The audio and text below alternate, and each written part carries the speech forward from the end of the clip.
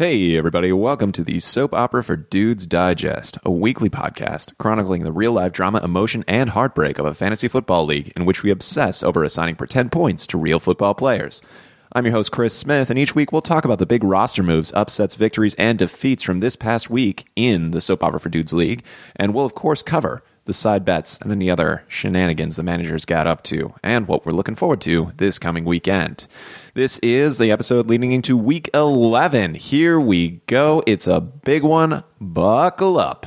Season's coming to a big close. A lot of things going on. Also, just last week, hope you enjoyed the interview with Drew, and before that, the one with Matt. We're going to try to get another manager on before the end of the season. So if you'd like to be on, let me know.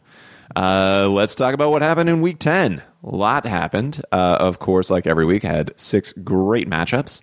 I don't know, starting with me, because why not? I'm now 7-3. I beat Beej in what looked on Thursday, as I mentioned on the show, and early on Sunday to be a really close game, and then my players just started playing out of control. My Bengals sucked against New Orleans. That's Andy Dalton and Tyler Boyd. But I had really great games out of Melvin Gordon, Odell Beckham, Aaron Jones, Zach Ertz. Even my kicker, Will Lutz, got in on the action, and I wound up having the highest score in the league this past week. So, Beej, good game. I'm sure you'll do very well going forward. Let's see what else. Tom is now 4-6. He had a great game against Matt. So good win for Tom. Russell Wilson came through for Tom, and Christian McCaffrey was the bright spot of that Thursday game from last week. And on Matt's side, O.J. Howard posted a 1. Ryan Fitzpatrick threw for 400 yards and no touchdowns, and O.J. Howard basically did almost nothing. And the Jets D posted a -3 against Buffalo because Buffalo surprised everybody. So, wow. But good win, Tom. Colin beat up on Pete. Colin's now 6-4, and Pete's now 1-8-1. Colin had some great showings from Brandon Cooks on the Rams and Mark Ingram on the Saints. Was probably a bit disappointed by the injuries for Marvin Jones and Cooper Kupp, and had a stinker from Atlanta's 2 running backs. I'm sorry, I think that's Pete. Did Pete have those players? What am I talking about? My notes got all jumbled, gang. 1 second while I just double check this. Oh no, it's audio. Yeah, that would be Pete, who was disappointed by those injuries. Yeah, okay, so Pete. But the good news is, and we'll get to this segment later, Pete made a lot of moves for his roster, and his roster is looking formidable now. So it sucks that he got another loss, but at the same time, Pete always finds a way forward. Drew's now 8-2. Our league leader stays at the top. Let's see. So he barely held off Craig by 2 points on Monday. It looked like Craig was going to catch him. Craig had Breeze, Beretta, and the Chicago D and Tyreek Hill all with fantastic weeks. It was almost enough. Beretta just needed 2 more points to tie Drew. And Drew had great games out of Andrew Luck, Alvin Kamara, and a monster week from Nick Chubb. And if you're following football, Nick Chubb is just the breakout star this second half of the season. So, yeah, good job, Drew. Glenn is now 5-5. He beat Derek, who's now 4-5-1, in what looked like a really close one at first until it really wasn't. Glenn had Baker Mayfield, who had a great game, while not on my roster. And Derek was looking okay, but then his RBs just sputtered and died like a broken car. Jordan Howard just isn't doing what he was doing last year. He's not. It's the offensive scheme, I think. He's still a very talented back. It's just hard to predict. Lastly, John is now 7-3. He put up a ton of points on Scott. Just posterize him. Wow, John. What are you doing? What are you eating for breakfast that keeps the opponents so low? Who are you sacrificing? Is it neighborhood cats? David Johnson finally came through for John. He is now the David Johnson that we remembered and that John probably drafted for. And Scott's lineup of Brady and Joe Mixon and Golden Tate and Marlon Mack just kind of had an off week. So, sorry, Scott. Those are all pretty darn good players. But, just didn't do it this time. So, overachievers and underperformers based on Yahoo scores. It is Craig who's the biggest overachiever. Craig was 49 huge points over projections, almost caught up with Drew. That's why Yahoo projections do not matter. Scott was the biggest underachiever. Womp womp. He was 34 points under the projections. I think that has more to do with John than Yahoo's projections. He was facing John, so therefore his score was bad. John. Let's see. So let's get into transactions. So just looking back at the last week, the transactions of last week in retrospect, just looking at the waiver wire, it seems like at this point it's sort of finding that equilibrium where the good players or the promising players are getting snapped up, but it's not like by Apocalypse people had to drop a lot of players all the time, and we had really, startable players there. It's sort of finding its balance. So nothing huge from last week. We know it's not Beach picking up Des Bryant, who got injured before he even played a game for the Saints. But I'm going to say it's Glenn picking up Baker Mayfield for $5. Baker won him the game with a big 28-point game. So, and, you know how I feel about Baker Mayfield. So there you go. Good job, Glenn. That is the transaction of last week. Let's talk about all the trades that happened, you guys. Oh, our trade deadline is elapsing today. It is Saturday, the 16th. And a lot of people wanted to trade, apparently. So Craig and Pete kicked off the trade bonanza. Pete gave up Tevin Coleman and Anthony Miller. Anthony Miller, the hot new receiver in Chicago, to Craig, who's a big Bears fan. And Craig, in turn, gave up Drew Brees and Peyton Barber to Pete. So, it seems like a pretty good trade for both of their lineups. And then Pete had too many quarterbacks. He now has Drew Brees, who can start basically in all situations for the rest of the season. So he's like, cool, I guess I don't need Aaron Rodgers anymore. And he made a deal with me where I got Aaron Rodgers and I gave up Tyler Boyd, who is a wideout 2, with maybe some wideout 1 potential, depending on the matchup. And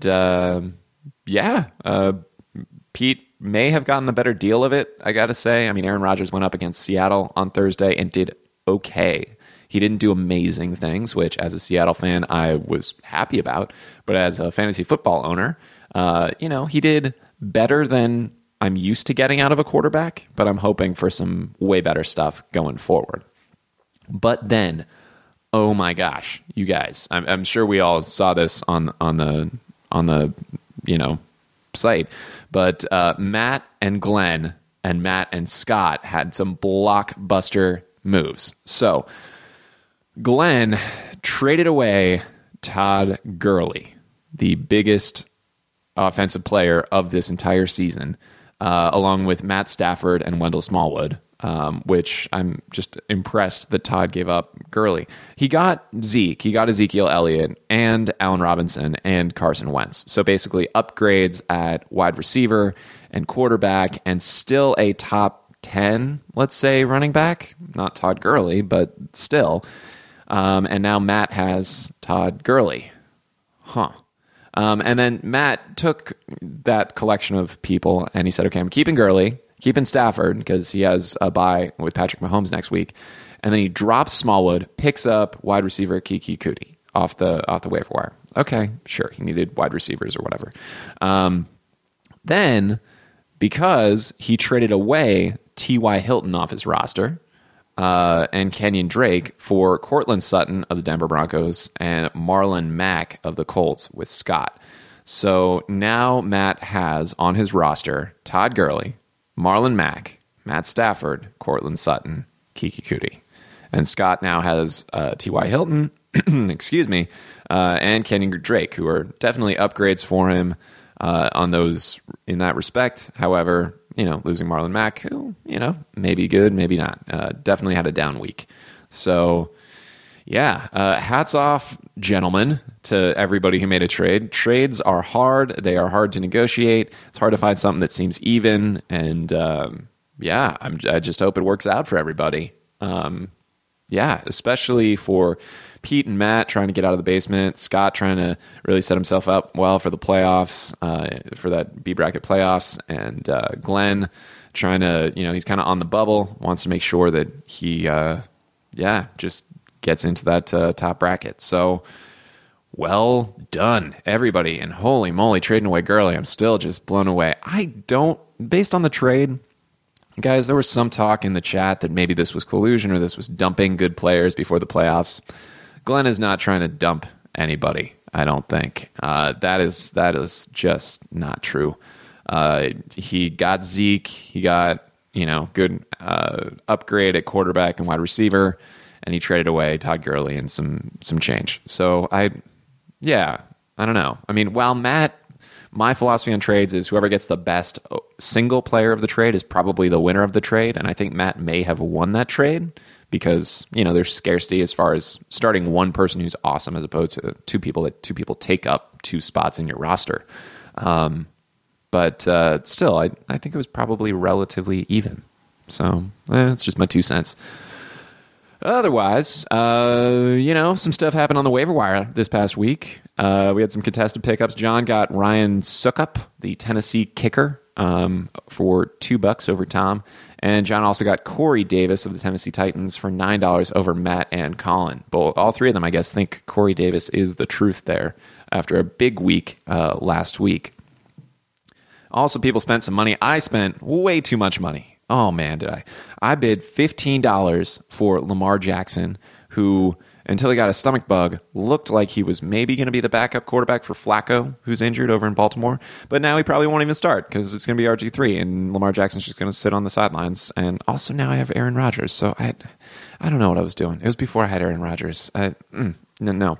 John spent $9 on Willie Snead. Derek spent $6 on Derrick Henry. Scott got Marcus Mariota for $6. Matt spent $3 on the Seattle D against Aaron Rodgers, which probably was a good thing. Just trying to see here. I know you want to listen to me click, don't you? Seattle D didn't do great. Got 5 points, so And Derek spent $2 on the New Orleans defense. In addition, there were a lot of free agent pickups. I think people are getting a little stingier as their budget's getting low later in the season, at least for some of us. Tom got Vance McDonald. Pete got Anthony Miller, who was involved in that trade. He also got Rashad Penny, who had a really good run until he tripped over his own ankle. Glenn got the Kaimi Fairbairn, the Houston kicker, Josh Doxson of the Washington team, who's now hurt, Josh Adams, the new fill-in running back for Philadelphia. Craig got Sterling Shepard, and he dropped Lev Bell. Finally, the Lev Bell saga. Craig also got Alfred Blue. Pete also picked up Josh Reynolds, the LA Rams wide receiver, who's filling in for Cooper Kupp. That's probably a good pickup. And Tom got Alec Rosas, the Jets kicker. Colin picked up the Cincinnati D versus Baltimore's struggling offense, let's say. And Matt picked up Kiki Kuti, as I said. So, transaction of the week. Oh, man. Pete picking up Anthony Miller and getting Josh Reynolds is pretty awesome, especially when Pete also traded away Anthony Miller to get Drew Brees and Peyton Barber. I mean, Tevin Coleman's good and in a great position to succeed, but just hasn't been that difference maker in Atlanta yet, except for maybe 1 or 2 games. Pete, he also got Tyler Boyd. Pete's a good deal maker, Pete. Also, Matt. I mean, Pete and Matt just basically should split that. I know they're scrambling, trying to get what they can to make that last push. But, a lot of transactions, a lot of respect for you guys in your deal making this week. Looking ahead to week 11, the saga continues. John now has a score of 20 points fewer on average against him. This is a mathematical statistical crisis, basically, at this point. John, you're doing something and it's working, and hats off to you, man. I'm putting up almost 18 points over average against my opponents, and John still has a better plus minus than me because of this. I don't know. But I've got a super tough matchup against Craig, who's always dangerous and very streaky, especially Craig has his new additions, from the trade. So, going to be an interesting one. Also, we're going to see Matt and Pete test out those new rosters and see how it goes. Drew mentioned in the chat, this is actually, if Pete loses and Matt wins, Pete has reverse clinched last place in the regular season. And he gets the loser pants. So we're going to watch him versus Brett and then Matt versus Scott. According to the Yahoo projections, it's probable that Pete will clinch those pants this week, but Yahoo doesn't have the slightest clue about how weird things can get in this league. So, yeah.